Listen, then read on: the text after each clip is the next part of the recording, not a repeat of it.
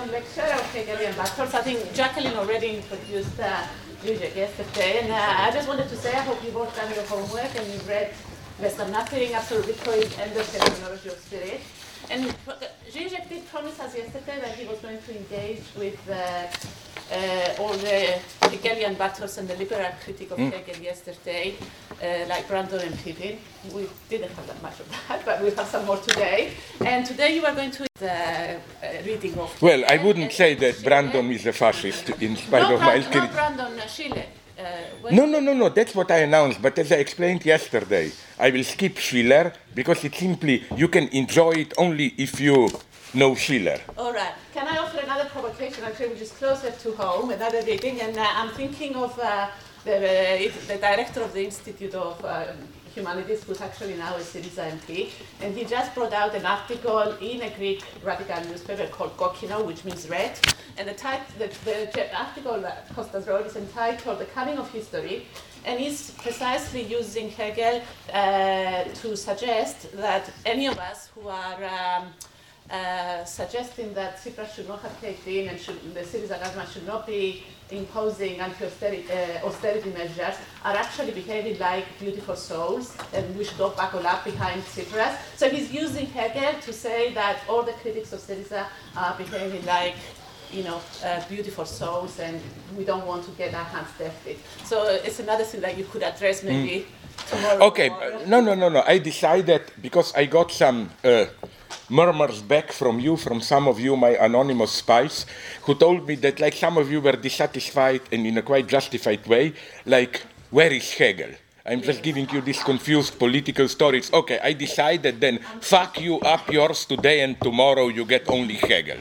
And a lot of Hegel, But nonetheless, I would just like to reply something, because I want precisely to share this with you. As if maybe he has also spies here. Are you a double trade agent? Are you also Kostas' spy? Because this morning I got a long email from Kostas claiming that I should come to Athens, appear publicly with Tsipras. He hopes I'm still there, and that I don't believe these lies by Varoufakis and so on and so on. Now, what I wanted to do, but now I learned from you and from others, I checked it up, something which is even much worse, at least for my taste. Okay, maybe I don't agree with it. You can justify surrendering to EU, my God, they can ruin you, whatever. But in the last weeks, the Greek government, especially Tsipras, did some things which I find really intolerable, and which have nothing to do with pressures of some European technocrats. First, he recently visited Israel, spent 3 days with Netanyahu, and proclaimed publicly that Jerusalem is the eternal capital of the Jewish people, something that even pro-Israeli Western countries do not do. And also you told me and others that he concluded some shady deals about shared military maneuvers and so on. Now, you know that I'm often critical of Palestinians' anti-Semitism and so on. I have a certain understanding for the Jewish position, but to do this, it's going a little bit too far. To become friendly with the well-known Holocaust revisionist Netanyahu, yesterday, this is simply too far. Second thing, I don't like how he's playing. What I see on the horizon is what in European terms we would have called a historical compromise between radical left and radical right. More and more often, it sounds like this economic nationalism. You have connections with the Church. All the time you can see Tsipras with the patriarch of the Greek Church, and Greek Church played in Greece. Very problematic, extremely national position. I was triggered. I became attentive to it already half a year ago, even more, when Tsipras visited Serbia. Nothing against. But the things he did there, appearing with Serb Orthodox Patriarch, who is a well-known Serb extreme nationalist, and making statements which are to put it mildly, absolutely not neutral. Now, I can understand in some vague way why he did this. He knows that he can be attacked from the right as non-patriotic, as usually leftists are. So, how do you say it in this football or whatever terms? He wants to protect his right-wing flank or whatever, But nonetheless, to play this game, where effectively, I think, at the end of a horizon, it's Marine Le Pen. I predict you, if it will go this way, at the end, we will have the two big, that's the two big pro-worker, because also Marine Le Pen, her entire rhetoric is now pro-working class rhetoric. This is the big danger now. Because of these experiences with Europe, bad experiences, we withdraw to some pseudo-working class, subtly anti-immigrant nationalism. And the more and more I notice in Syriza this nationalist temptation. This is why, when they attacked other countries, this is what I noted already before. I mean, when Syriza was coming to power, how insensitive they were to these arguments, which you can answer them. But again, my old motive, these are the worries of ordinary people that you have to respond to. For example, in many post-communist East European countries, including mine, which are politically bullshit, I am ashamed to be from that part of the world. But they asked some questions which, of course, from the standpoint of ordinary people, are reasonable. Like, the Greeks went off strike for they want, how to put it, to make longer, to move forward the age when you can take retirement loan. But okay, of course, all the right-wingers with us immediately pointed out that in Slovenia, the age of when you can retire is still much higher than the age proposed now by Greece, and that the average retirement pension, although the prices are higher in Slovenia, the prices are practically the same as Austria and Italy, and the how do you call it, pensions, retirement, what you get on average, is still, in spite of all these reductions, lower than in Greece. Now, you can answer this. Varoufakis gave me a nice answer, which is that because of a specific situation of Greece, where you have many people unemployed, mid-generation, and he claimed there are over 1 million, 2 million cases of this, and that there are, again, over 1 million of families which now all have to rely on pension. Because, the old retired people have to somehow, okay, but you should reply to this, Otherwise, and no, they, like when I mentioned this to Kostas, he started to shout at me in his way, you are listening to your Catholic fascist propaganda and so on and so on, Like, they should have shown a little bit more of sensibility towards these post-communist countries, which are effectively even a little bit more miserable than Greece. Like, this is solidarity, Greece maybe tried to play too much of this role of, exemplary victims, how should I put it? They were the big victim of Europe. Yes, they were. The shock was incredible. I admit it. No other country in Europe had such a sudden drop in the standard of living. But it's not as simple as that. Okay, with this I will conclude. Now let's finally go to do some real work.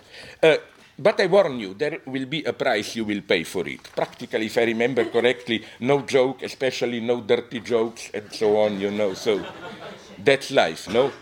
All I can tell you is, if you have free time to watch TV, download. You can do it from Kick-Ass or, what's the other one, the big one, Pirate Bay, for free.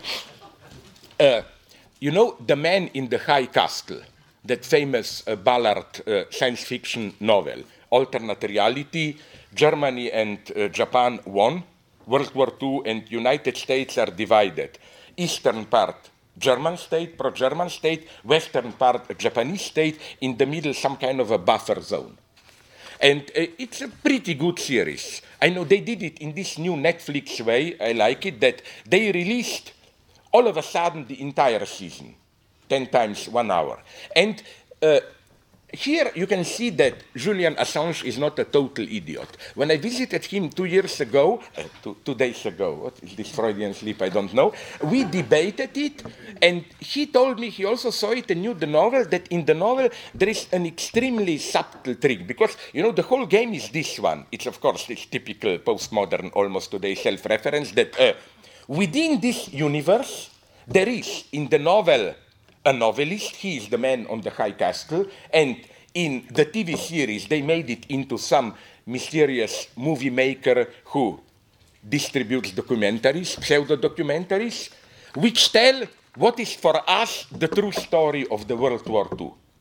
That, you know, Germany lost, all the stuff, like our real history.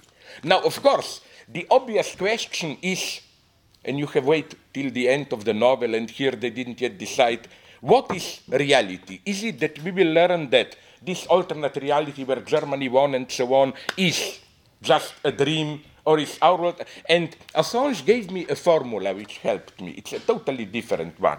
It's that if you listen carefully, at least in the novel, to what that novel within the novel, written by Man in the High Castle, says, it's not simply our reality. There are subtle differences. It's neither, of course, it's not that reality of the novel, Japan and Germany won, but it's also not our reality. It's a third reality, totally fictitious. And I'm tempted to read it in Lacanian way. That's the real. It's an inexisting virtual real. And it is as if this is the Platonic real, the ideal true world, and our reality is one reality. The alternate reality imagined is another one, but we are all miserable copies of the real, which is that world which, again, it doesn't exist. I mean, it's a good reading. So again, maybe Assange is, because now he's so desperate, he told me, what can he do in that fucking Ecuador embassy? I mean, all my gratitude to Ecuador. By fucking, I mean, it's really not even a large apartment, you know. And he says, poor Julian, he started to watch TV series. He knows everything, Homeland, this and so on, no? So this is it. Okay, sorry, now we go to real world, and okay, enough of jokes, Hegel. Hegel is a notoriously, that's the rumor, difficult writer. Although, if you read Kant, you may have also Kant, Critique of Pure Reason and so on, you may have noticed that grammatically Hegel is relatively easy, that grammatically Kant is a nightmare, which is why, as many German interpreters of Kant admitted, by you I mean the English-speaking thinkers or whatever, have the luck of having excellent, especially David Kemp Smith and others, translation of Kant, which are, to cut a long story short, better than the German original. You know, because Kant is like Kleist in literature. His sentences are always one page, the entire page, no? And Kemp Smith, in a masterful way, cut them short into 3-4 sentences, not only not losing anything in the logic, but making it even clearer. With Hegel, it's on the contrary. Usually the grammatical structure is pretty much a simple one, but the thought eludes you. So, a difficult writer. Many of his statements, we know this, run against our common sense and cannot but appear as crazy speculations. So, as I already hinted at yesterday, Brandom attempts to, let's call this, renormalize Hegel, to demonstrate how even Hegel's most extravagant formulations, when properly reinterpreted, make sense in our common space of meaning. Again, as I emphasized yesterday, I highly appreciate Brandom's attempt.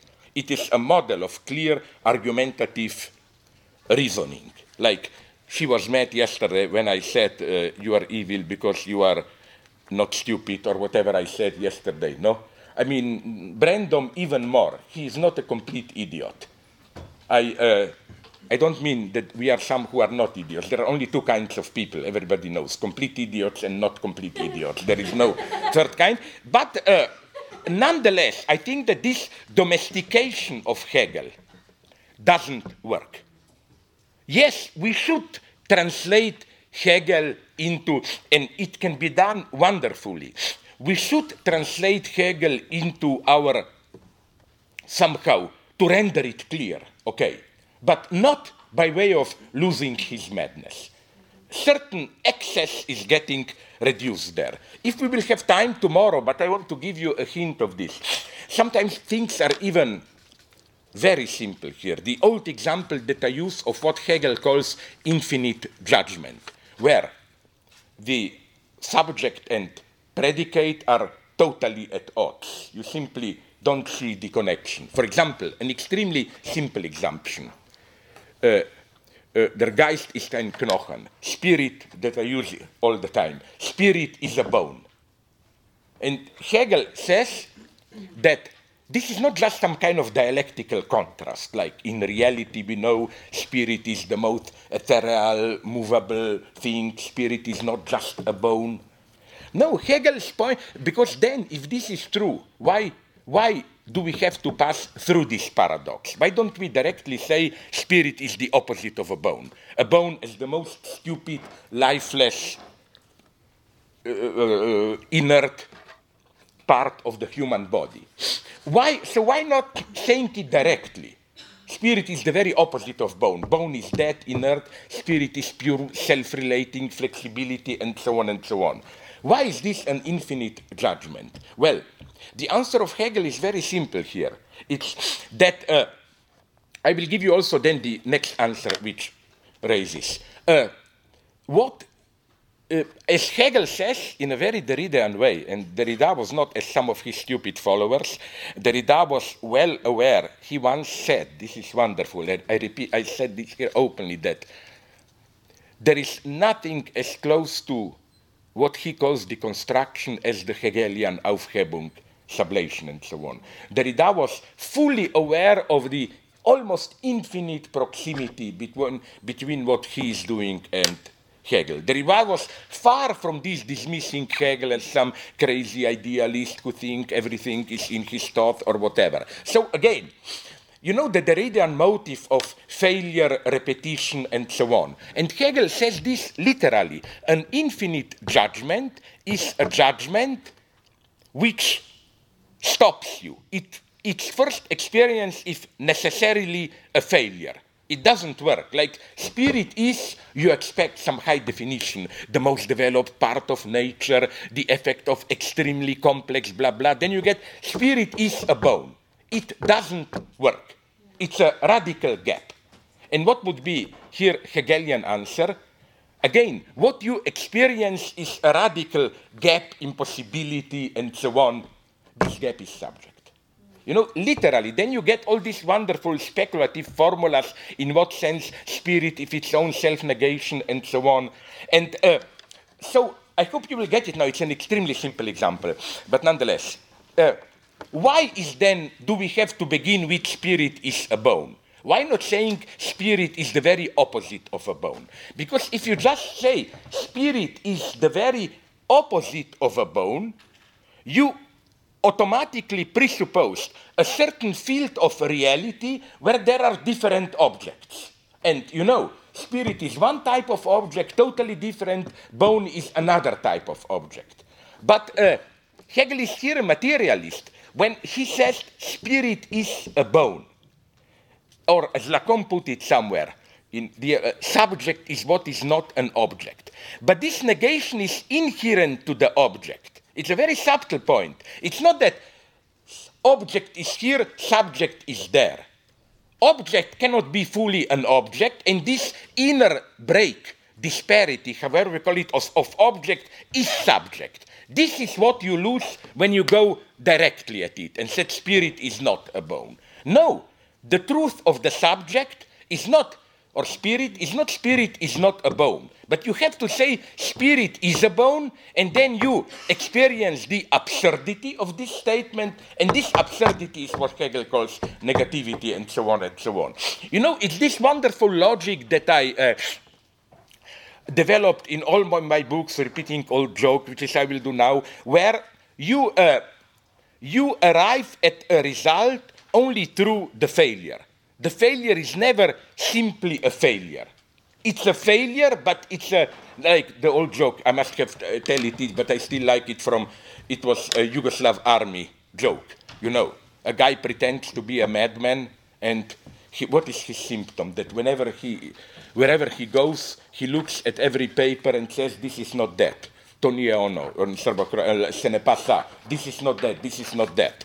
Then they say, oh my God, he appears crazy. Okay, a group of doctors examined him. Again, he says, this is not that, looks all the papers. And then, okay, you know the joke probably. At the end, they get him the paper which excuses him from military service. He looks at it and says, this is that.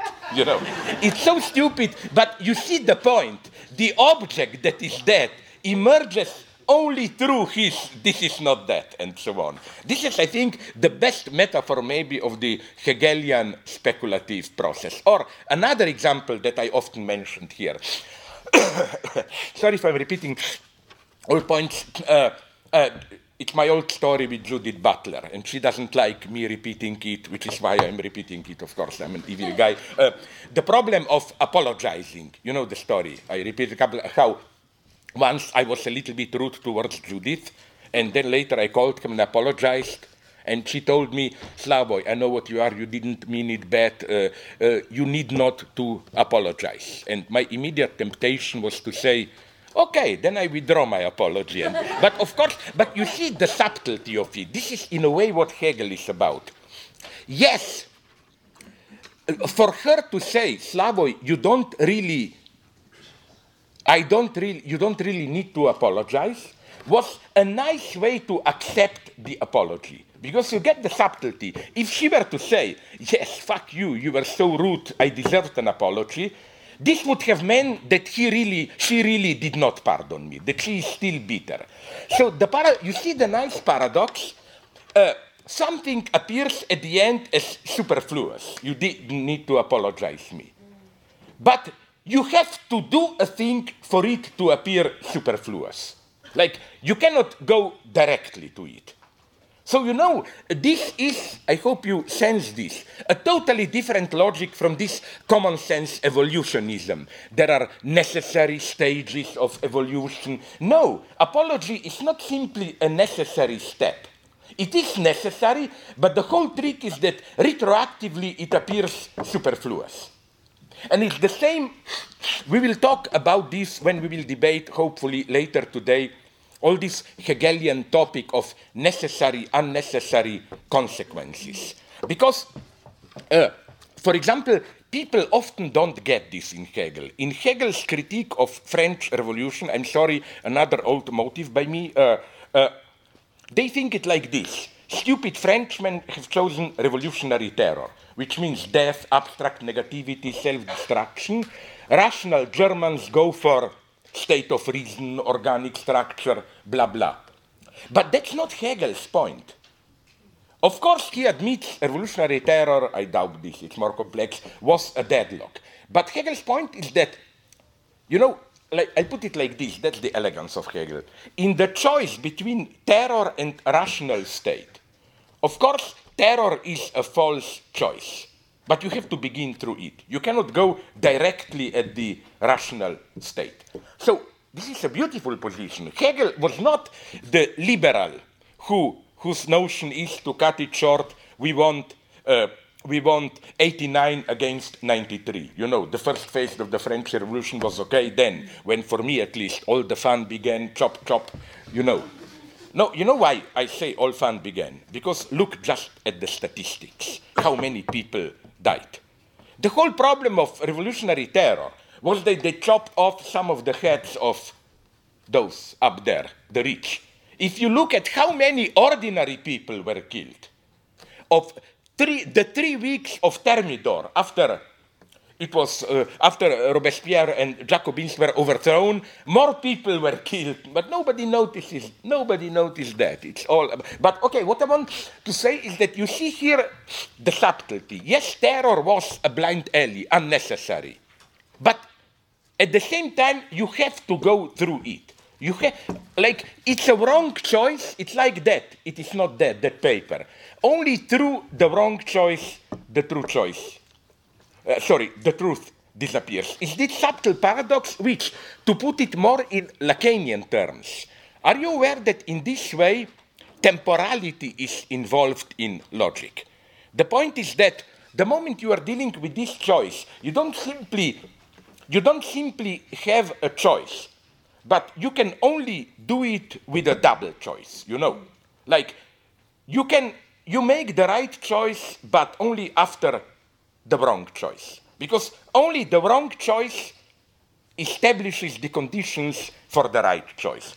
And in the same way, I claim Stalinism and Leninism, if I will have time, I will return to this later today, if not today, tomorrow, should be read. The way, I'm jumping ahead now, the way Brandom reads Hegel in this question is he refers in a very elegant way. He refers to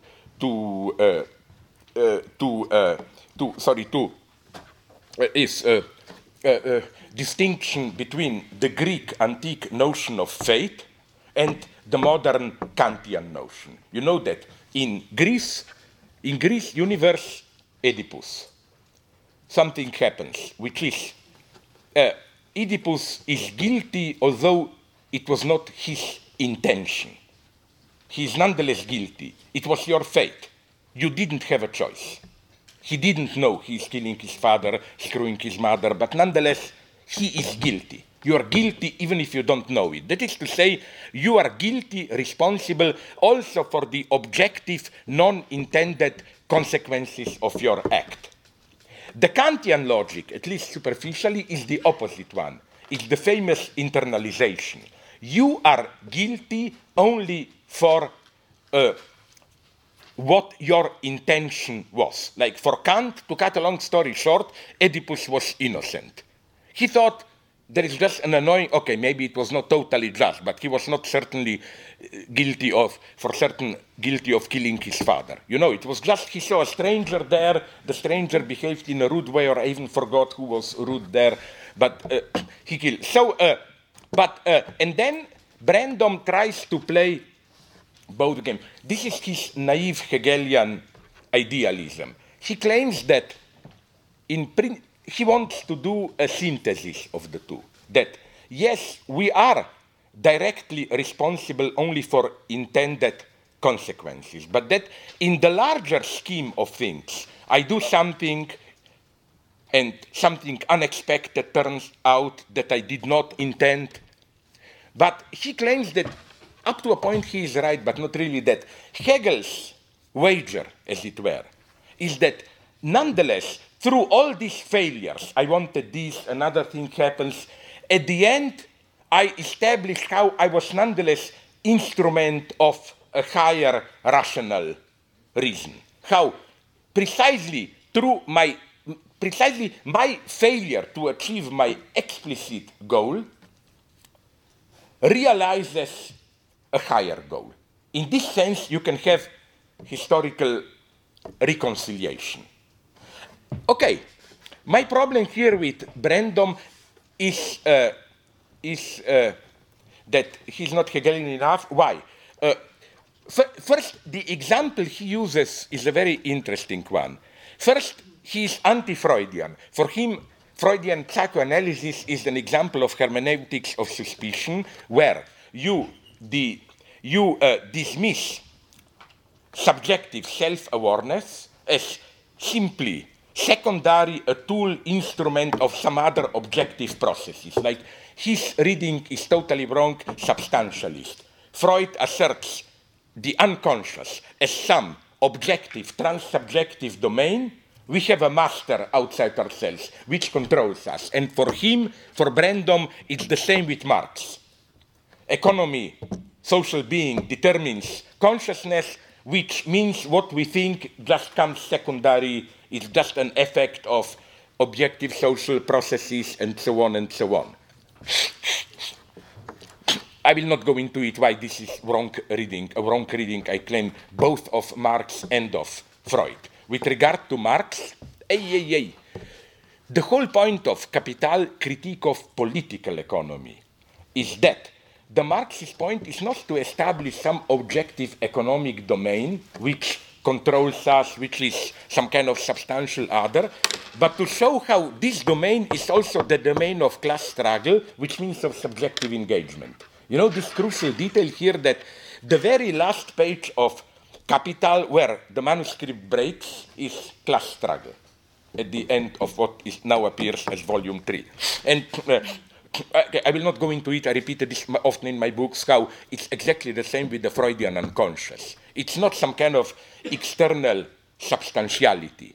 Freudian unconscious is an even higher degree of what Hegel calls self-consciousness. I will not go into it now. What I want to say is this, that where Brandom fails is how, because of this, look, Oedipus, I'm sorry to tell you, we are here in Freudian waters, incest and so on, and he doesn't even touch upon this problem.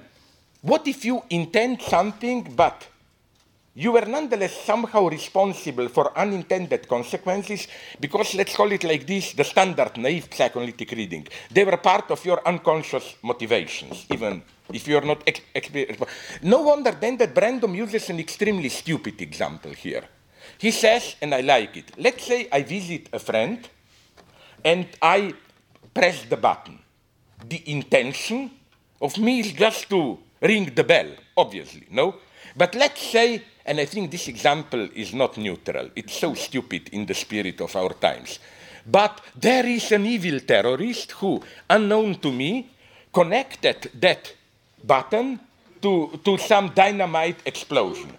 So I press the button and the whole house explodes. And of course here it's easy to make the case how I'm responsible only for the intentional part of my act. I cannot be responsible for the bomb, for the explosion, but just for what was my intention. But you know, this is, I claim, a totally wrong example, because as Hegel would have put it, the two levels, my intention and the result, this is simply a radical external contingency. You know, but what about, you know that I still assert October Revolution, but nonetheless we should talk about these things. Isn't it too easy to say, as many honest communists would have put it, they meant well at the beginning, they meant really a new form of freedom, but the unintended consequence was Stalinist terror. Here things get complicated. I think that even if they really wanted just more freedom, the early Bolsheviks, and even Lenin in his late writings become aware of it, or others, isn't it that somehow at least the potential for Stalinism was there? You know, that's the true tragedy, that the terrifying result, you cannot simply say, oh, I wanted it good, I'm not responsible. At some sense, it can be shown that you are responsible. And then another problem here, where, again, he ignores this topic, Brandom. Another topic that he ignores is even more interesting one, the topic of so-called excessive economy. You know, basically, Brandom's position is that of naive Hegelianism. Horrible things happen, but at the end of the story, we see how they serve a good purpose. Okay, I'm here cynical. Let's apply this to I'm sorry, these eternally same examples. We could have used others, Gulag, colonial brutality, and so on. What would we do with Holocaust, Auschwitz, and so on? Would you be ready to say that it was a tragedy, but in the higher sense, it's a part of a larger narrative where it serves a good purpose? Well, some Zionists may have put it like this, and there are, I met them. They claim it's very brutal reasoning that without Holocaust there wouldn't have been a Jewish state of Israel. So I told them, okay, draw this to the end and put a monument to Hitler in Tel Aviv.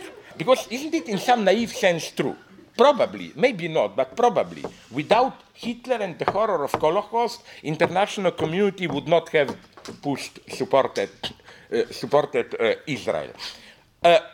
Now, isn't it that such a logic, in this way you can justify everything? Stalinist Gulag, where it served the purpose of awakening us to the idea of more human socialism or whatever. You can play this game. But isn't it a little bit too brutal game? And I claim it's not the proper Hegelian game. The proper Hegelian game is that the story, the narrative which justifies an event, always come afterwards. So we are never in a from the strict Hegelian point, the mistake of this reasoning is that you impute to history a kind of eternal abstract reason which, from its teleological overview, decides Holocaust. It's risky. Many people will die, but on the other hand, there will be more awareness of the dangers of anti-Semitism. Jews, if God is pro-Jewish, that's another debate. Jews will get their state or whatever, so let's allow it. No, this is not what Hegel says. He is fully aware that the story comes with a delay afterwards. So Hegel's point is not that you can justify it retroactively, but you should underline retroactively. Horrors happen, and then we try to deal with them retroactively. But even this is too much for Brandom. He does something terrible here, totally non-Hegelian. He claims that Hegelian history, which retroactively afterwards tries to tell the rational narrative, that it doesn't report on all contingent events, but only on the rationally necessary events. Like it's kind of a histoire raisonnée, how do they put it in French, you know, history freed of its contingent excesses, where only the necessity of reason is rendered. But if you do this, you know, what then remains of the 20th century? You simply proclaim what? Holocaust and Gulag and colonial horrors, it all began, we know, in whatever, Belgian Congo, other colonies. You simply say these were excesses, but in the rational order of things, colonization happened, the progress of civilization, or stupid things like this. I reject Brandom's version because, but also for another reason. Hegel doesn't ever, Hegel's strategy, it's not simply true what he's saying, is not to dismiss these extreme points as irrelevant. No, for Hegel, these extreme catastrophes are always the truth of, like if Hegel of a movement, like if Hegel were to be alive in 45, his logic would not have been, oh, Holocaust was an accident and so on, but Holocaust brought out the inner destructive ability which was from the very beginning in fascism and so on. For Hegel, the extreme catastrophe always has the function of the truth. He never escapes from it, which is why Hegel's view of history is very pessimist, precisely when he asserts apparently optimism at the very end of the famous last paragraph of Phenomenology. You know, when he said all of history is, how do you call this in German, schedule, the sight of cranes, of death bones, like that history is history of catastrophes, basically. So Hegel is not a naive optimist in the sense of whatever catastrophes we have, somehow they will be disclosed to be part of a global reason. No, Hegel's point is rather the opposite one. Whatever we do, we can be sure that things will turn wrong in some way, you know. And from this gap, maybe some third thing can emerge, but there is no a priori guarantee that will emerge. Hegel writes this summer, he is well aware, for example, that when Mongols or whoever, maybe I'm too Eurocentric here, but strategically I accept it here, that that there was a deeper meaning in the Mongol invasion of Arab world, and Eastern Europe. No, there was no deeper meaning there. Nothing emerged out of there, just destruction and so on. Okay, but let me follow the line here, back to the beginnings. What Brandon leaves behind, this is a first more difficult philosophical point. What Brandon leaves behind in his renormalization of Hegel is primarily the dimension of self-relating, which is absolutely fundamental for Hegel, in German Selbstbeziehung. Let's take two basic Hegelian concepts: bestimmte Negation, determinate negation, and mediation, Vermittlung. Brandom interprets them as simply the series of exclusions and inclusions that constitute the identity of every object.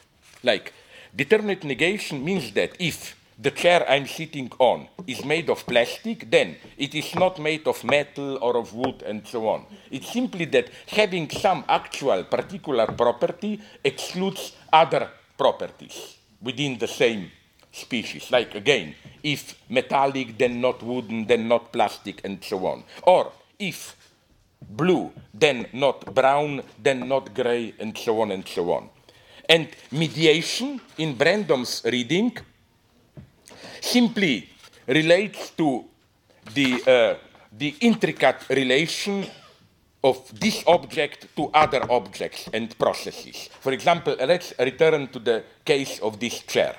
Of course, the truth of this chair is not simply that it's this particular chair, but how was this chair possible?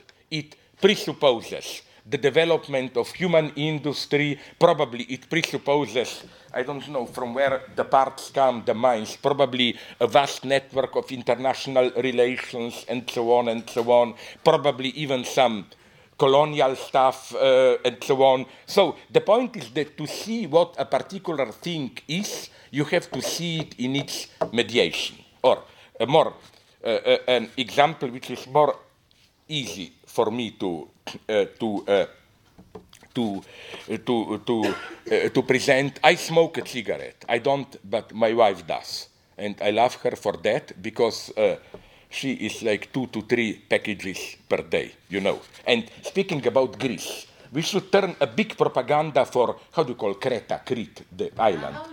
I read some statistics that people of Crete have lived the longest age in Greece, on average over 80, and they are the greatest smokers, Like, fuck the politically correct attack on. No, I really hate leftists who are totally against smoking.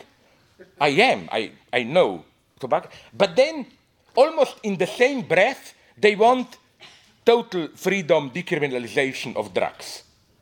I mean, whatever drugs are, they are a little bit more dangerous than smoke, This is another, I claim, weird strategy of okay, but let me go on. Okay, so you got it. This is how Brandom reads the Hegelian mediation. That it's simply each thing, to get it what it really is, has to be located in, like we all know, correct me if I'm wrong, but I think so, that tobacco came from America, Latin America, no? So, in other words, no tobacco without colonization, and the story of Latin America is wonderful here. You know that tomato comes from Latin America. And you know why it was introduced? War. The big popularizer of tomato was Friedrich der Große, Frederick the Great. After the catastrophes of war, they discovered that tomato grows, not tomato, potato, of course. Yeah, potato. Rewrite history in a Stalinist way. Okay, that potato, if you have a desolate countryside and you have to feed population, the fastest way is with potato. It's as simple as that, which is why, again, Germans become potato eaters, and they really are.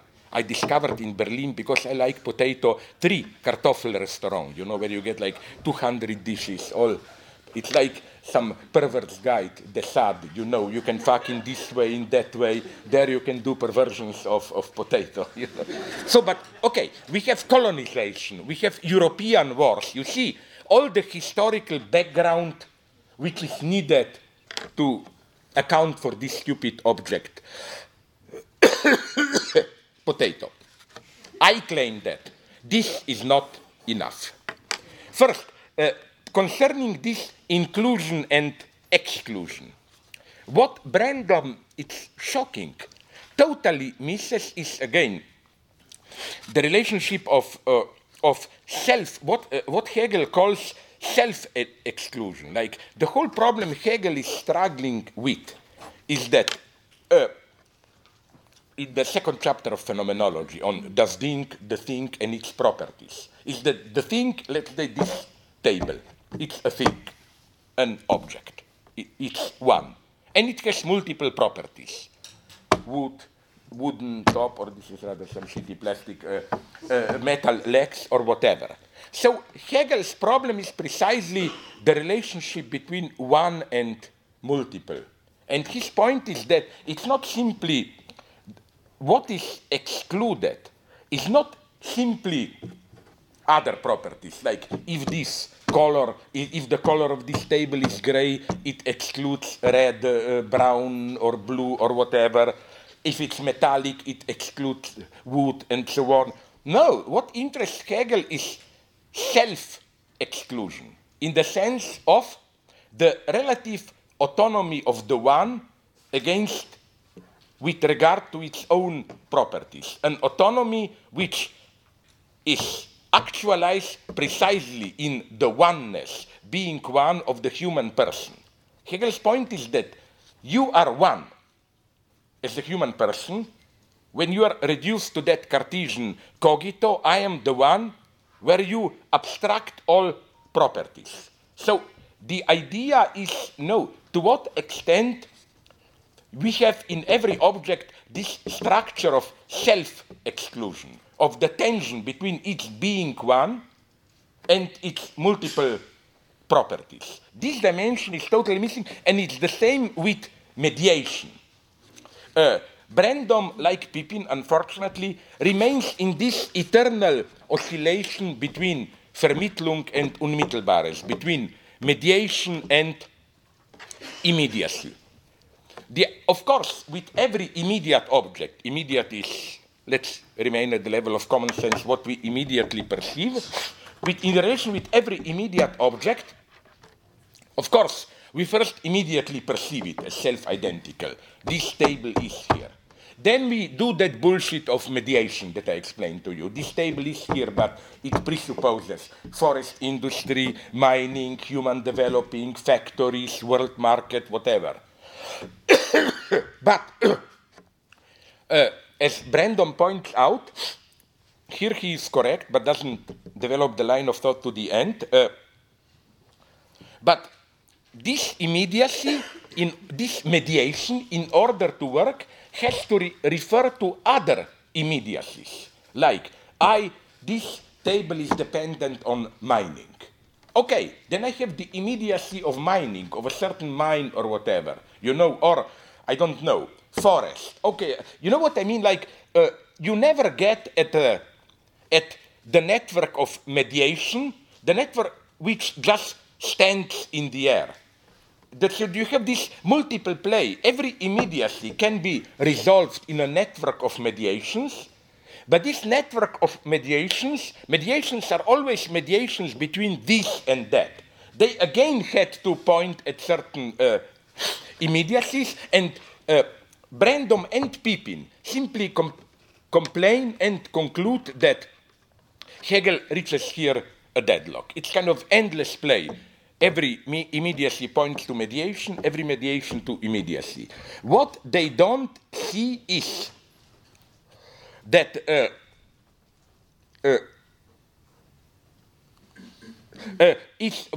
the crucial point for Hegel is what he calls directly the immediacy of mediation. That is to say that mediation can come to itself, not in the form of other particular objects, but what? Again, think about the ego. Here is a passage from Hegel's Phenomenology, Vorrede, preface. The ego, or becoming in general, this process of mediating, is, because of its being simply, just immediacy coming to be, and this immediacy itself. So Hegel's point is that what is our spirit, our ego? It's just a pure process of mediating, the process of thinking. But the moment we perceive it as I, we don't return to another simple immediacy. That would have been only, I don't know if you identify neurons, but when we feel ourselves as self-identical, this is immediacy of the process of mediation itself. Or, to put it in another way, what Brandom, it's strange how he doesn't see it, is how, if you go to the other notion, determinate negation, Brandon almost literally quotes this formula of signifier by Saussure, how the identity of each object consists just of the series of its differences towards other objects. You know, this classical definition of signifier, Saussure did it that a signifier is, its identity resides only in the network of its differences. But Brandon's point is simply, but these differences has to be differences from other self-identical objects, because the whole of it cannot just hang in the air. You know, if, for example, I don't know how this goes, I was never good at it, how does go this structure of differential opposition, but if high is opposed to low, then also you have to refer to low as another immediacy, and so on. And you cannot just have all of it hanging in the air. But Brandom, again, just remains at this point. What he doesn't see is how, again, there are paradoxical objects which are just negation embodied, in the sense that they are not simply positive, immediate objects, but they are objects which in a self-relating way directly embody negation itself. Here dialectic begins. An example. I will not use my old examples, and you don't have to agree with it, it's just an example of a logic.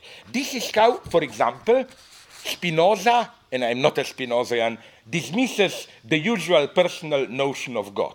For Spinoza, God is another name for nature, for the rational order of the universe. And the personal notion of God goes, as the old wise man with the beard sitting somewhere up there, as Spinoza put it, is just an embodiment, a name for our ignorance. When you reach the limit of your knowledge, there is a domain that you don't know. And the only truth of the notion of personal God is the embodiment of that ignorance. It appears to be something, but it's actually just something that fills in the void. And then, of course, you have endless series of these examples. For example, you know my stories, for example, in Marx, my eternal example, how the Asiatic mode of production seems to be one among the modes of production, but it really is just an empty envelope covering all that did not fit other modes of production. You know, Asiatic mode of production is like, in that, I always use this example, I'm sorry if you know it, in that, you know, the famous Borges story referred to by Michel Foucault in the beginning of the order, a crazy categorization of dogs, these dogs, those dogs, and at the end, the last subspecies, all the dogs which are not included into this list.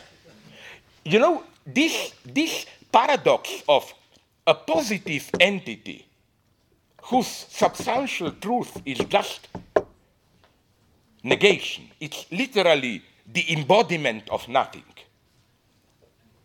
This is also for Lacan and for Hegel a subject. This level of self-relating is something that simply, to put it simply, that Brandom ignores. So now this is just a general outlook. Now let's begin at the beginning. Now things will get maybe a little bit more interesting.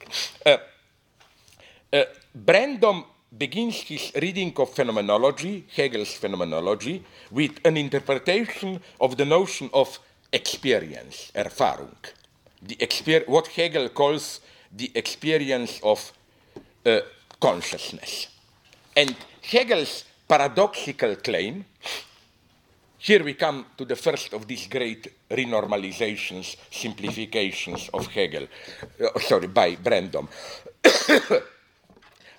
Hegel claims something crazy and paradoxical, that you have a certain experience of an object, and then you perceive a certain object. Experience occurs when you discover the falsity of your idea of object, of your representation of object. But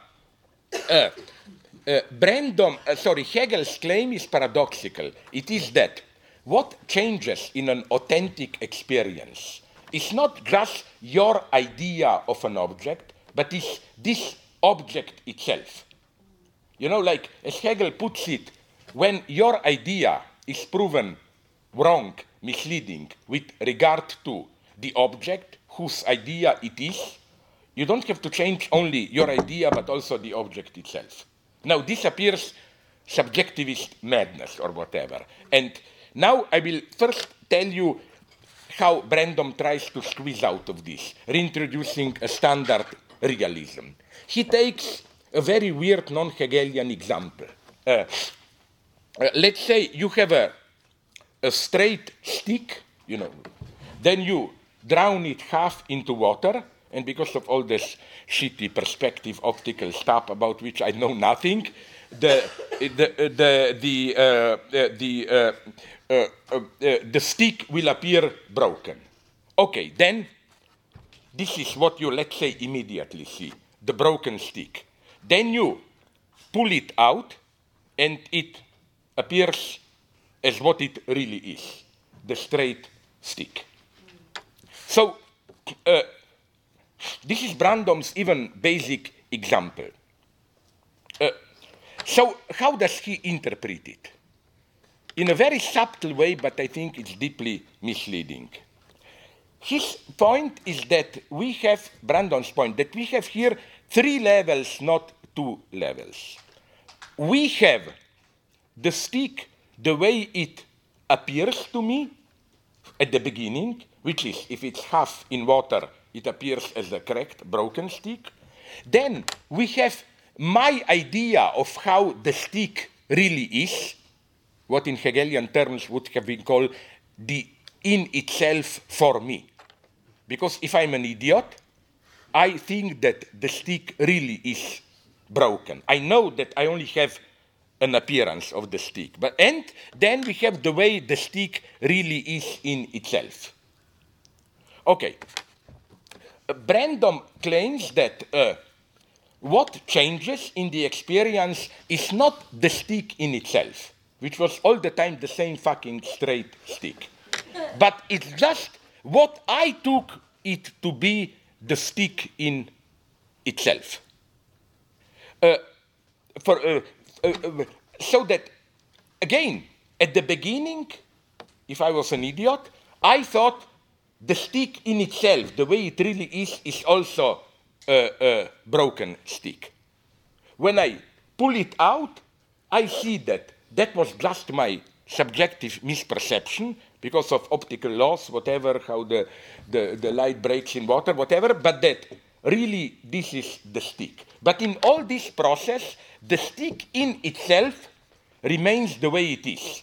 So Brandom's point is that the in itself, which changes through experience, it's not the true in itself. The stick is outside the process, all the time out there. It's just the in itself for me, what I took to be the in itself. And maybe another example would be more practical here. Let's say a certain planet appears to us in a certain way. If you look at it at the telescope, or maybe you can even see it, the for us is the way that stupid celestial body appears to us. We are fully aware that this is not how the planet really is. This is just how it appears to us. Okay, through closer observation, satellites, and so on, we get an idea of how that planet really is. So we have in our everyday experience already the difference between how something appears to us and how it really is. But let's say that there is now a tremendous new discovery which shows us that even if the planet, of course, it still appears to us as the same planet, it's not really what we took it to be in itself. You get it? It's like we thought it's composed of those metals with some fires inside, whatever. We discover, no, there are no fires inside, it's different metal, and so on and so on. What changes here is not the immediate appearance of the object. We look at it through telescope, even it's the same. What changes is the in itself of the object, but the way it was for us. We thought, this appears like this, it's really like that. Through the experience, we learned, no, the in itself is different. But there is a third in itself, which is the object itself out there. And that one remains the same. Now, this is, of course, a consistent, naive, this is, of course, the consistent, naive, realist way to perceive things. But what would Hegel have replied here? The first consequence here is that all the movement is on the side of condition, not the movement of the object, but the movement of condition. We were describing a certain process, like getting to know an object better and better. But you know, all the movement was in our condition. The object appears like this, we presume how it is in itself, and through our experience, the way we presume the object is in itself changes. But in all this, the object, in this case the stupid planet, remains the way it is in itself.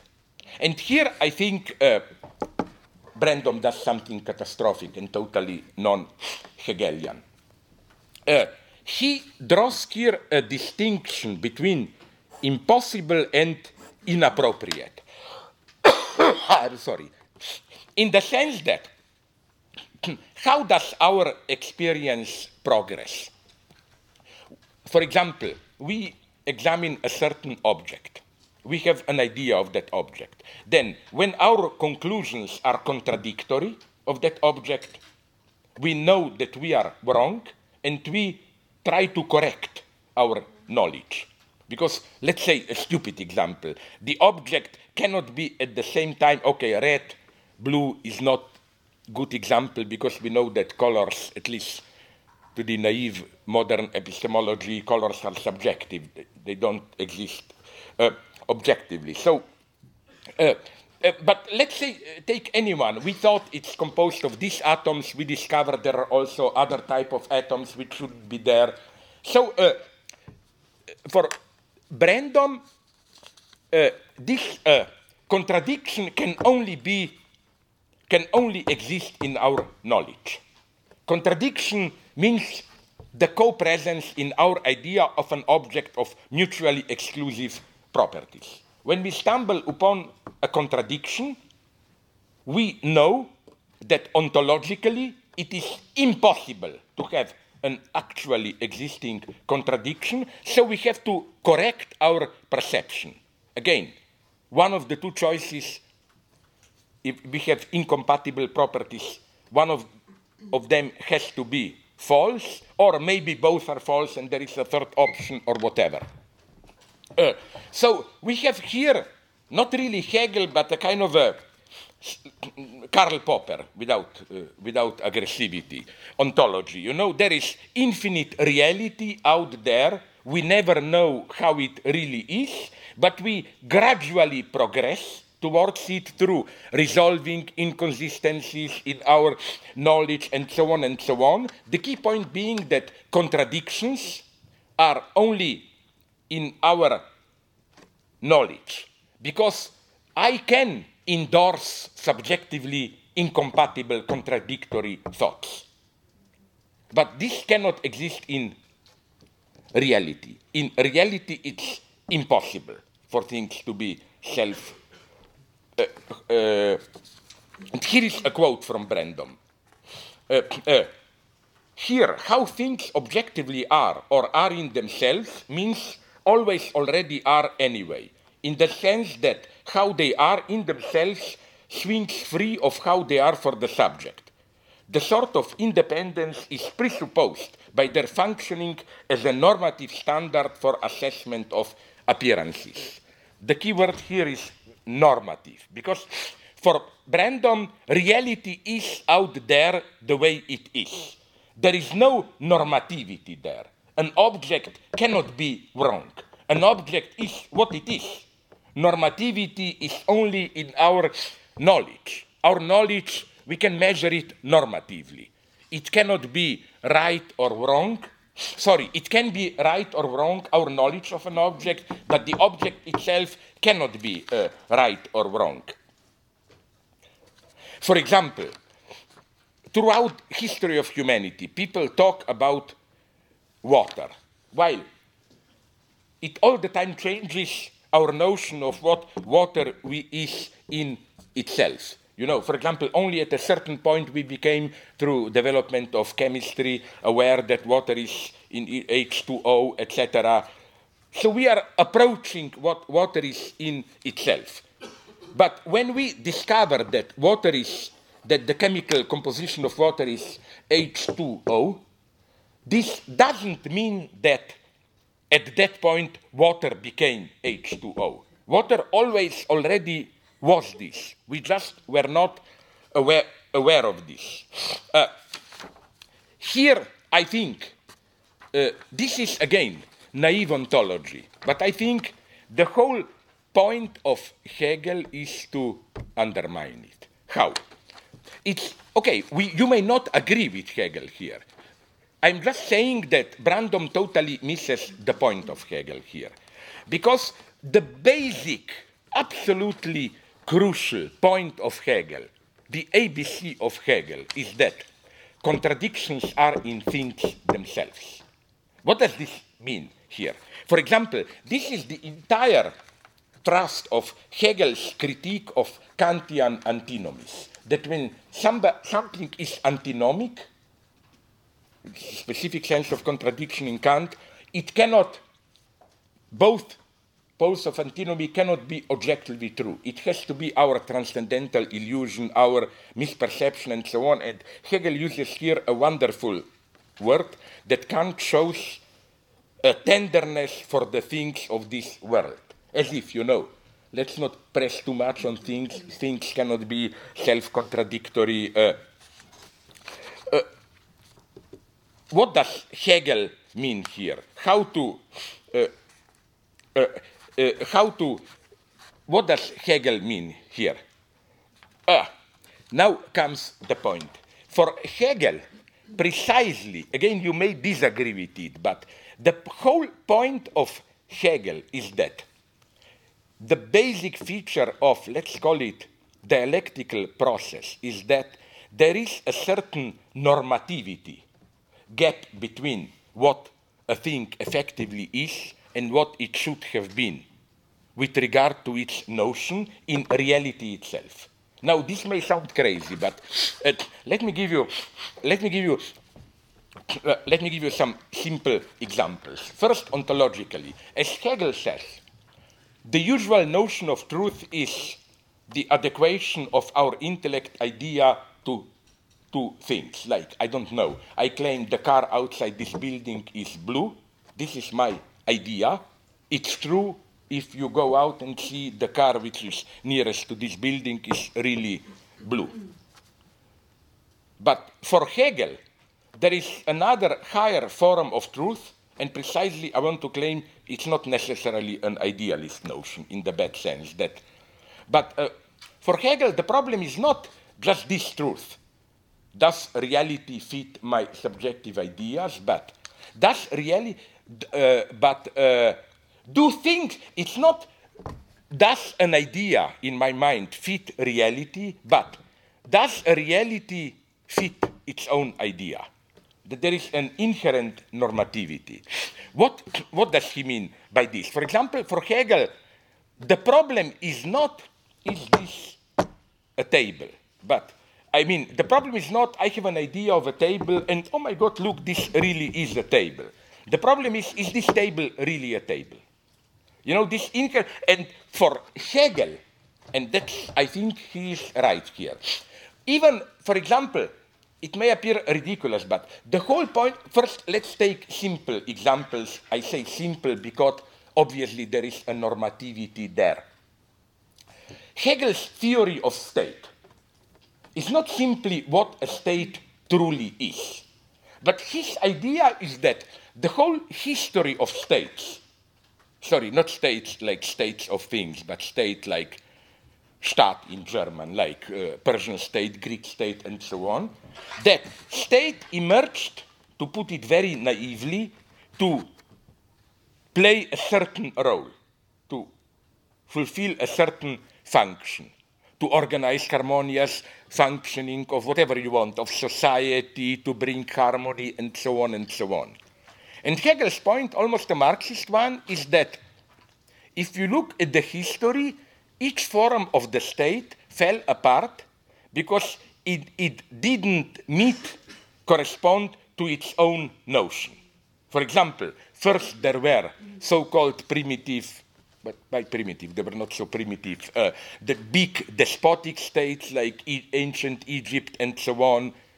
They didn't succeed in introducing social harmony. They fell apart. Then ancient Greek state, they fell apart. Like the idea is that, you see the point of Hegel here, the very fact that there were in each state antagonisms and tensions means that this normative tension was immanent to the notion of state. It's an irreducible contradiction between what the state actually is and what it was supposed to do. Hegel's critique of the market would have been and is the same. Market is destined to organize spontaneously the exchange and so on and so on. Does it really do this? Does it fit its own notion? Now you will say, do we get at the end the ideal state? No. You see in which simple sense when our experience changes, the object itself changes. Once people, let's say ancient Greeks, perceived that their state doesn't work, that it's not truly what it is supposed to be, they didn't just change their notion of the state. They changed the state itself. Another reality emerges. This would be, I think, or even in the history of art, whatever you take. And Hegel here does something, now you can problematize Hegel, but I think he is right. When he applies the same logic to entire reality, for example, for Hegel, it's crazy reading, but I'm tempted, based on latest evolutionary biology, to claim that this is the only way to explain the passage from, very simplified way, I'm talking from plants to animals. Plants try to be something, they fail, because then Hegel, and then through this failure, animals emerge, because Hegel has a wonderful idea here, it's madness, that you know how he defines plants? Animals whose intestines are outside themselves, in the earth, down, and so on, you know. So what I'm saying is that this is the proper dialectical tension. A thing doesn't fit its notion. And now we come to the point. At the end, we don't get finally the rational state Prussian state of Hegel's time, which fits its notion. No. Hegel is radical here. At the end, the final point of history, of political history, is that state as such cannot be a true state. So you have to move to another dimension. For Hegel, you have passed to religion. But this is not the last stage. Hegel's pointed what state wanted to be. A harmonious community resolving antagonisms. In its very notion, it cannot be that. So that's the beautiful paradox. If you want a true state, it should no longer be a state. It should be a religious community. Okay, then things get caught up again and again. But I think that, again, if you abstract this if you abstract this dimension from state, this inner tension, which points towards, again, a normativity of reality itself. It's not simply that we expect a state to be that, to resolve social antagonisms, etc. In a way, state is there to resolve antagonisms. So, when a state fails, it's not simply that our idea of a state fails. The state itself fails. So this brings us to another, sorry, I got a little bit confused here. For another problem, you have here a wonderful formulation by Brandom when he says that, but he doesn't, again, he's not radical enough here.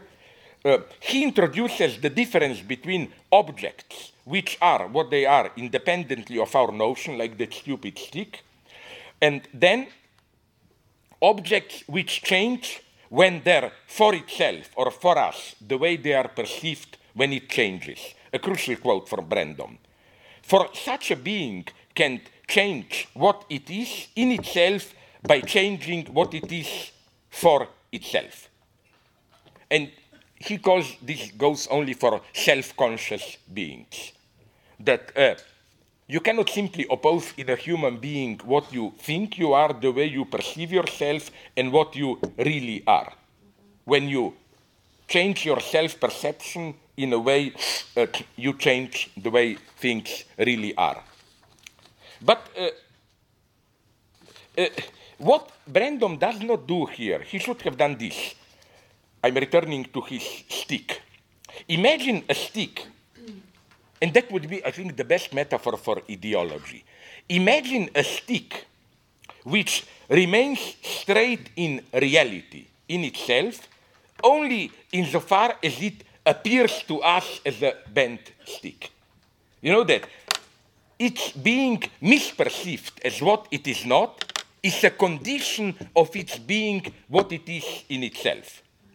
So that if you erase the illusion, if you learn what the stick really is in itself, the stick will no longer be what it is in itself. Now, of course, this doesn't hold for the stupid stick, but it's a perfect definition of, I don't like this term, but like an alienated society. As Marx emphasized again and again, we don't have ideological illusions about society and then the real society. Illusions are the innermost constituent of this society. To put it in naive terms, commodity fetishism and so on is not something you can see through and then you see how society really is. The moment you get rid of the illusion, the mystification, you lose the reality which was mystified in this way.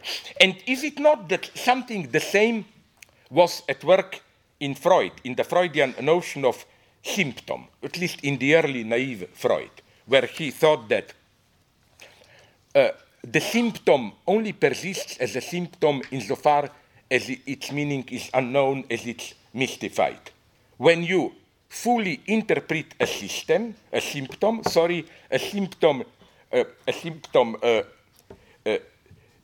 disappears. So, okay, things are becoming here more complex and so on. But I want to give you, again, just to make this clear, another example that I am repeating all the time of what this contradiction means. Like, for Brandom, this would be the best way to condense what I'm saying. Fuck it, I talk a lot. That's life. For Brandom, now this is crucial. I try to put it in simple terms, but it's crucial. For Brandom, the progress of knowledge consists in resolving contradictions. First in stating contradictions and then resolving them. Like, I analyze an object, I discover it's composed of this and this elements, whatever. Then I do another analysis, the result is incompatible with the first one. Or it means I have to move forward. Either choose one of the two versions or a third one, whatever. So again, the progress of knowledge is getting rid of contradictions. Knowledge progresses through contradiction, but they are just in our knowledge process. For Hegel, it's exactly the opposite. That progress of knowledge is precisely when what you thought it was only a contradiction in your mind, subjective contradiction, appears when you become aware that what you thought is your subjective illusion, that you become aware that this is the feature of the thing itself. Now you will say this is nonsensical mysticism. Of course, the Hegelian notion of contradiction, we don't have time for that, it's a very refined one. It's not simply, I don't know, I can be a man and a woman at the same time, or all this, that the murderer is, or whatever, is a saint at the same time, although with many Christian saints, maybe this goes quite well, you know. Yes, another thing. Now, just for a moment, I will come back. Did you tell me this or somebody else? No, I only mentioned Tsipras and did I mention also here? Yes, I did. Yes, sorry. Netanyahu, Tsipras and Netanyahu, yes. Sorry? Yes. That part of, like, Israel is the eternal. I mean, okay. Yeah, Jerusalem, sorry. Okay, let's go on. So let me give you a simple example of this. A classical one that I used about 6-7 times in my book, but I think it's a clear one. That old Adorno idea of society, that we have two basic notions of society. The individualist liberal notion, where society appears as secondary. The starting point are individuals. Individuals interact, and their interaction acquires a certain alienated autonomy in objective reality. So individual interaction and society as an objective trans-individual entity comes second. And then we have the opposite view. Émile Durkheim was its main protagonist, where society as an objective trans-subjective system comes first. And individuals are just tiny bits or whatever, something that is predetermined by society. And Adorno asks, it's a too simple example, but just for you to get the logic, Adorno then asks, but how to bring these two together? And he mocks perfectly the easy pseudo-dialectical solution, to say it's neither one or the other.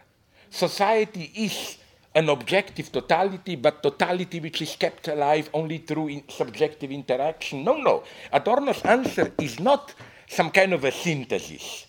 Adorno's answer is a much simpler one.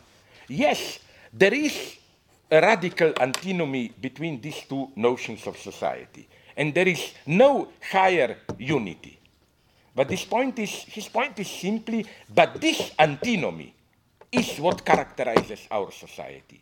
This antinomy is not simply to be dismissed, and this antinomy, where on the one hand it's blatantly true today, although it's a very naive antinomy. On the one hand, we are individualized, we never were so individualized. Always your experience count, be what you truly are, and all that bullshit and so on. I don't want to be like, I like more and more I'm for alienation. Like, if I look at myself in a mirror, What a stupid, boring guy. I mean, the most refreshing thing for me is to forget that I am what I am. You know what I mean? Like to alienate myself from myself. I always found the most disgusting thing imaginable, like be truly yourself. My God, I'm even afraid, that's why I hate psychoanalysis. I mean, you just discover all the shit that is in yourself. No thanks, I want to be alienated, you know.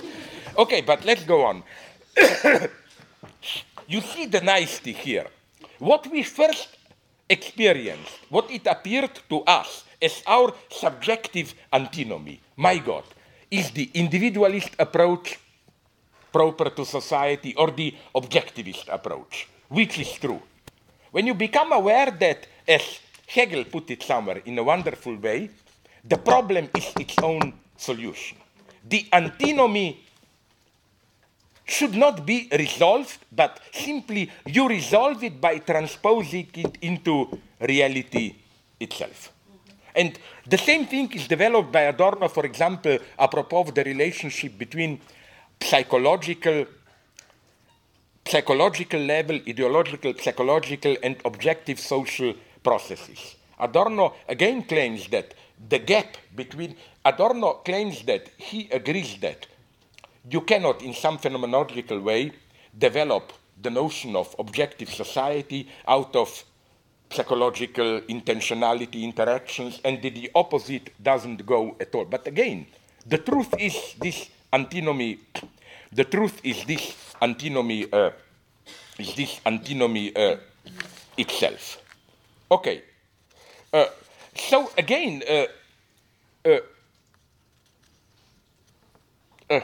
Okay, this was the first point I wanted to make, and I would like to go a little bit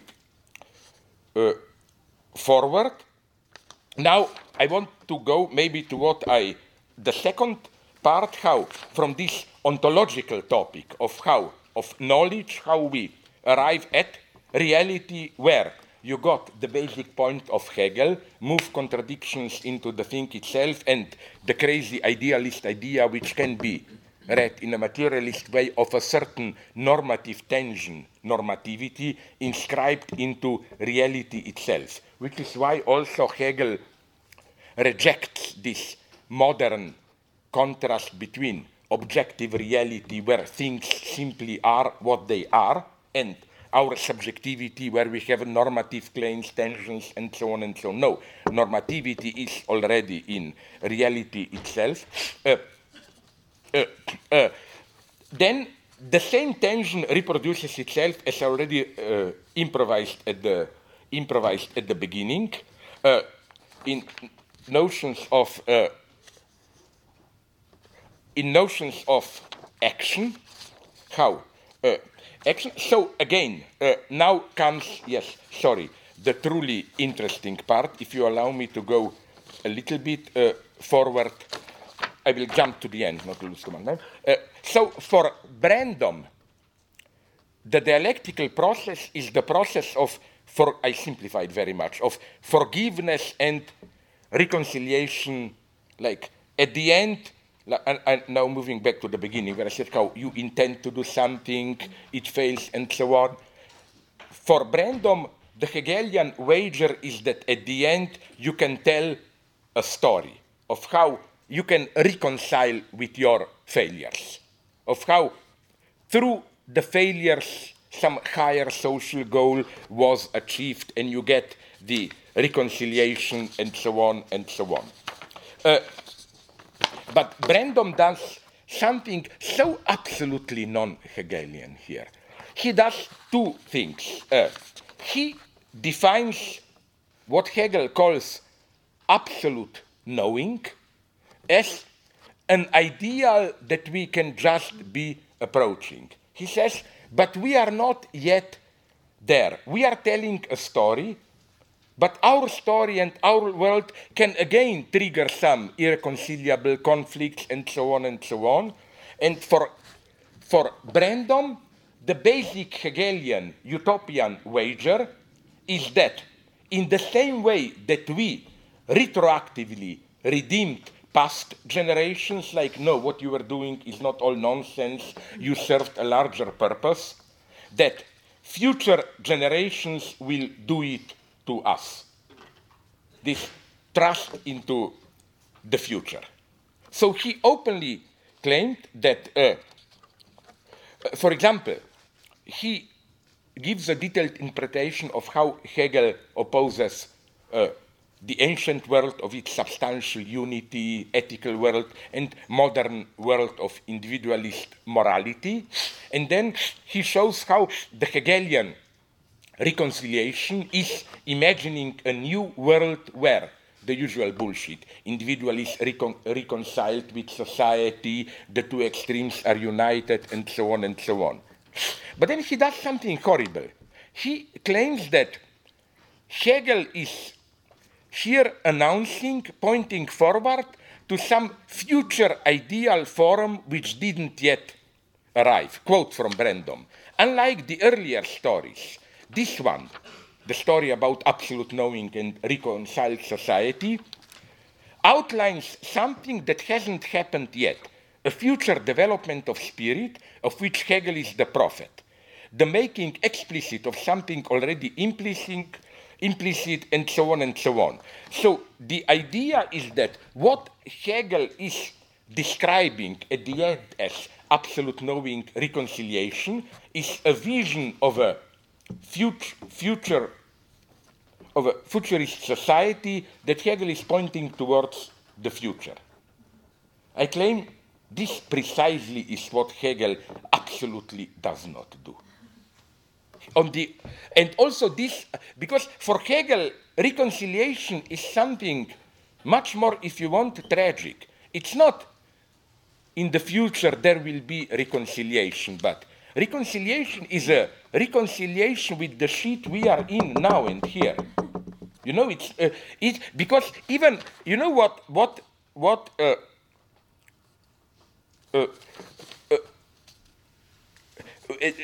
have here, sorry, I don't want to bore you with the quotes, but endlessly Hegel repeats this point that when he speaks about reconciliation, for example, this passage, the result is that, and the result, it needs not to wait upon us. It's already by implication as well as full actuality accomplished. So Hegel, the basic premise of Hegel is that what he describes as reconciliation is not some big change in future, like now we are not reconciled, we will become reconciled through some. No, for Hegel, reconciliation is to see that it's always this already are, to establish that we are already reconciled. Now, I don't have time to go into this now because it may appear to you that this means some kind of a crazy conformism, like Hegel doesn't want social change, he just preaches reconciliation with the world it is. No, things are much more paradoxical. For Hegel, Hegel here has this unique dialectic whose point is that to really change things paradoxically, you have to presuppose that the change is already here. That at the virtual level, the change already has to happen. This is why Hegel is a Christian, because, you know, this is, I think, the deepest Christian insight. It's not like in Judaism, Messiah will come. No, Messiah did come. The true Messiah, God, Christ. But this does not mean we have to do nothing. This is, I think, the ultimate subtlety of Hegel. Okay, let's not lose time into going in detail how it is. I'm also saying that what Brandom doesn't see is the following thing. His formula of reconciliation is this one. On the one hand, this is the crucial social point, we have the ancient Greek and so on, traditional alienated societies where a certain ethical order is always presupposed as given. And then you as an individual are faithful or not faithful to this order, but the substantial ethical order is given in advance. Then we have the modern view in which there is no objective normative order prior to our subjective activity. Through our social interaction, we produce, we create this order. And in this sense, we can change it and so on. So the only ultimate reality is our subjective reality of constant change, struggles, and so on. And every objective ethical order is just a kind of a reification, objectivization, the result of our subjective activity. Now, Brandom provides here a nice speculative formulation, nonetheless, where he says that in this postmodern third stage, where we will have final reconciliation, finding and making. Finding means traditional societies where they act as if you simply find already an established ethical order. Finding and making in the sense of we create our ethical order, show up as two sides of one coin, two aspects of one process. Living forward and comprehending backwards. Each both makings and findings. Again, the idea is clear. Traditional culture accepts norms as substantially given. They pre-exist us. We just have to find them. Modern culture of alienation reduces norms to an expression of our subjective attitudes. What is needed is a synthetic view. And then I think that now here Brandom, I'm so sad I don't have more time to, but here Brandom is right when he insists that there is a certain tension that remains in Hegelian reconciliation. That's a quote from Brandom. Spirit exists insofar as we make it exist by taking it to exist. He points out here to the fundamental paradox of Lacanian big other, which is, and that would be maybe the correct reconciliation. You know, like, as Lacan put it, there is no big other. There is no objective normative order given in advance. But nonetheless, for every normative order or symbolic system as such, we cannot simply say we are creating it. For it to function, you know, it's that you produce something only through the illusion that it already exists. That's the core of it. No? You cannot have it both ways. I'm just a free individual, I'm producing, this necessity of always already here. Like, let me give you an extremely stupid example. Let's say that you follow a certain political idea. Communism, fascism, whatever you want, I don't care. Of course, you are aware that this idea exists only through your subjective activity.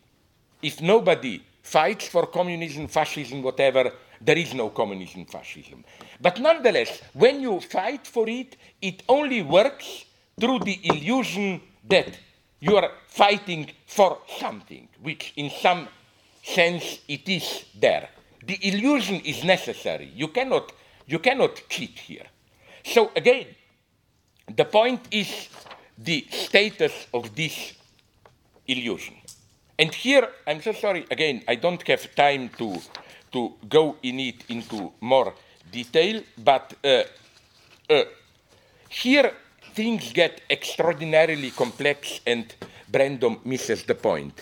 In what sense?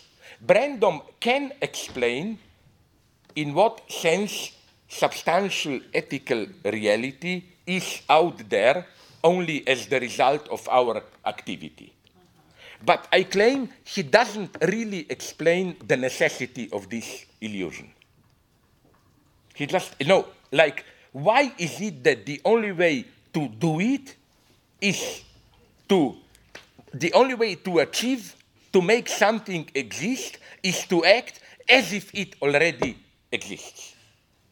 And I claim that this brings us back to a much more radical level in the sense of it's not enough when we have an alienated substance, like an ethical system, which we perceive as independent of us, it's not enough for us to become aware how we really produced that system and so on.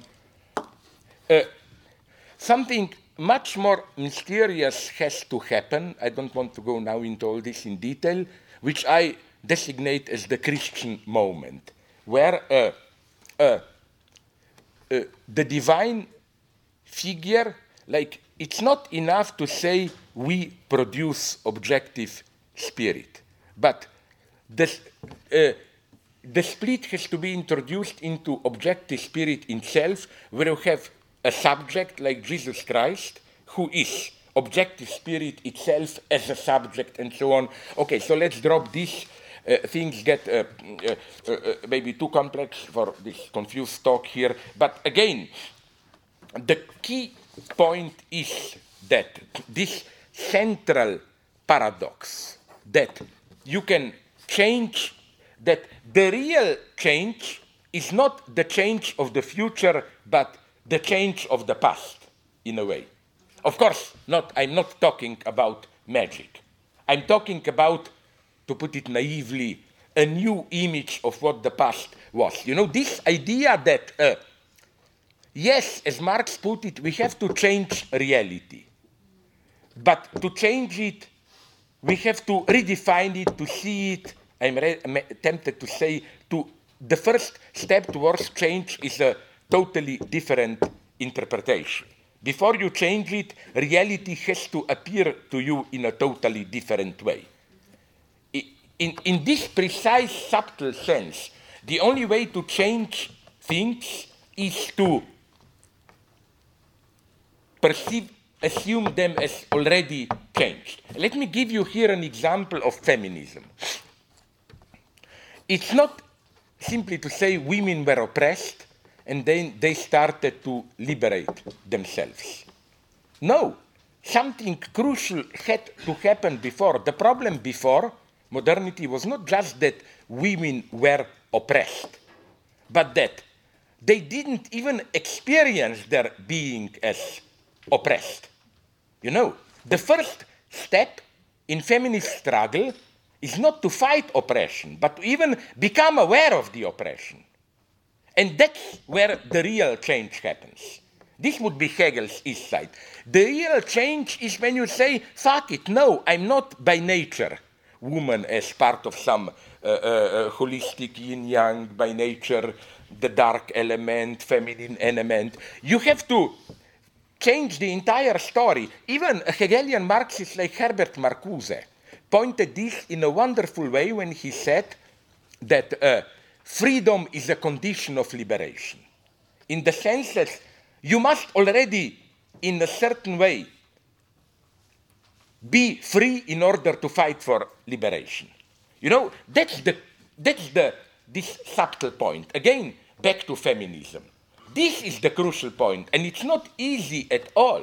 This point of not just this, you have, of course, already in traditional times, these crazy women, witches who were free outside order. But you know, this, let's call it a woman who becomes shocked at the injustice of that and so on. This is not just an insight. The very entity of being a woman changes radically once you become aware of this. That it's not natural, that you are oppressed, and so on and so on. This is the true change. That, you know, the whole history appears in a new way. It's no longer the history of progress, but the history of oppression of women. And it's the same for racism and so on. You don't just rebel. Okay, slaves did rebel, but it's not a great... The point was when they started to rebel on behalf of their, whatever you call it, freedom, human rights, and so on, which means that you get a radical rewriting of the past.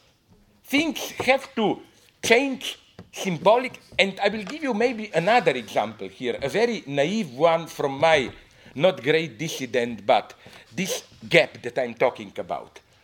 This fascinated me all the time in late communist society, and all the time I'm asking my friends the same question. Like, okay, communism fell down at that point. Berlin Wall, Ceausescu fled on a helicopter, but when did you know that the game is over, really? How much? Because at a certain point, this is for me the most mysterious point of it. Even while the system still goes on and rules, in a way, everyone knows that the game is over. I remember, for example, I report on this in some of my early books. I'm sorry if I repeat myself. Richard Kapuczynski, the great Polish political journalist. He was in Iran when Shah was overthrown. And he tells a wonderful story how there were conflicts, demonstrations, and then at a certain crossing in Tehran, something happened. People were gathering to demonstrate, police came, and the policeman stepped forward and started to shout at the person who was on the head of the demonstrators, disperse, enough fun, disperse. The man didn't move. The policeman shouted again, the man didn't move. Embarrassed, the policeman turned around and left. And even if this didn't really happen, but the fascinating thing is that in a couple of hours, all Tehran, so he claims, was talking about this, and in a way, even, wait a minute, the battles went on for half a year.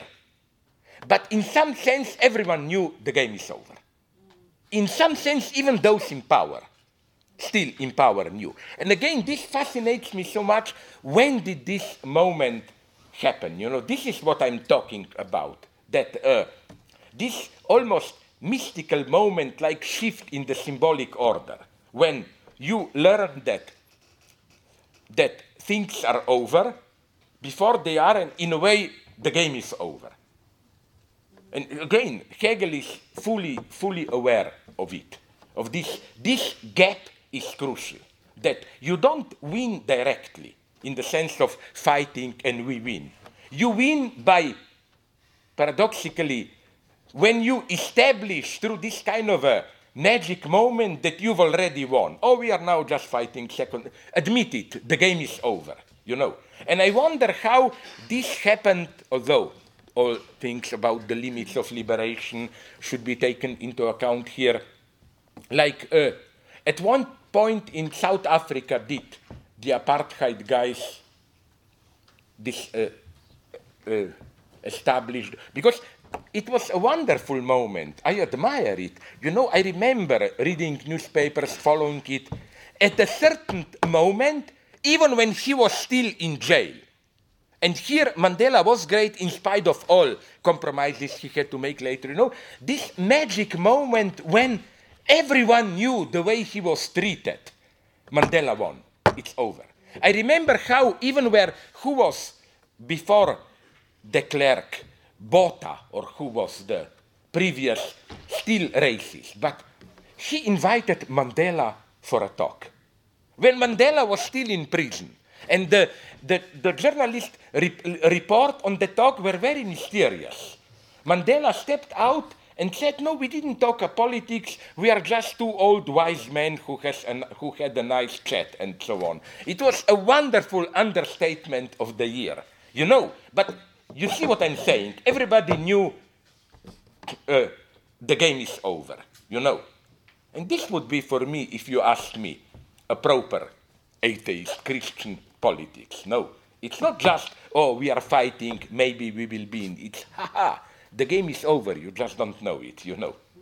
Although, in what sense the game is over, I don't know, because things are getting even worse. What I learned yesterday from Turkey, you know what I was telling you before, this totally scandalous Turkish policy. I'm more and more convinced, I repeat my line from yesterday, the beginning, that all this war on terror, the problem is not that it's too militaristic, let's not bomb.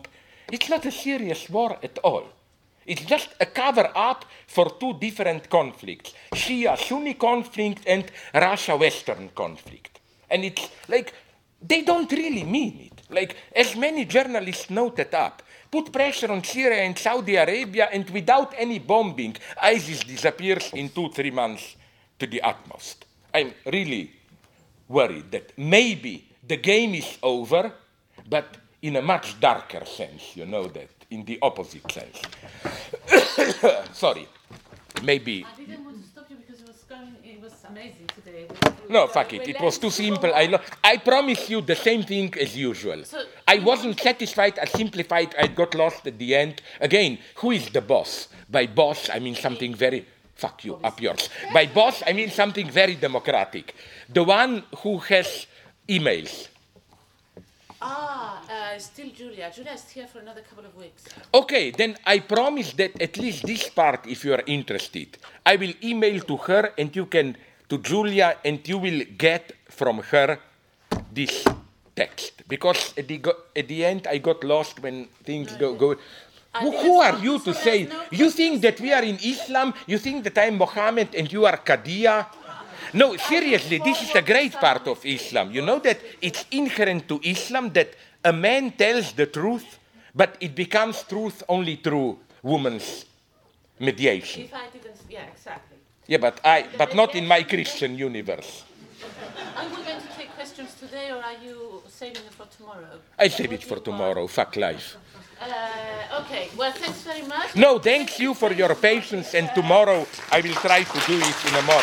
But listen, I talk too much, so please, this is not an empty rhetorical claim. Really not. It's not this my old joke, a claim to be rejected.